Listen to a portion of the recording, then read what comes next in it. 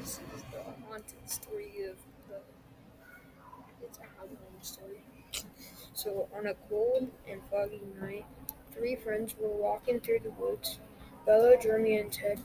They walked through the woods. Bella, Jeremy, and Ted had been friends since the first grade. Out of all their times together, they had never been this afraid or lost. We were just supposed to get some firewood from out back, rumbled Jeremy, but you had to be all brave and run off into the woods, so we would have to find you, hissed Bella into Ted's face. Whoa, whoa, whoa, guys. It was just a joke, okay? I wasn't actually trying to get us lost, Ted replied. Just then, they heard the snap of a stick behind them. That's when everyone ran into different directions.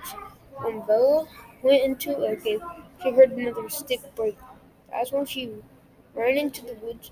She was hiding under a tree.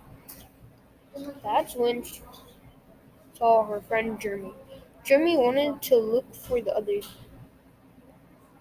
but that's when they heard growling. So they thought it was a bear, so they climbed the tree. But they realized it was the rest of their friends.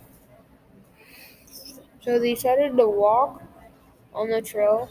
They were walking for about 15 minutes. They heard another stick break. They all thought it was Jeremy. When Jeremy said he didn't do that, they all got confused, so they decided to walk faster when they saw a suspicious person looking at them.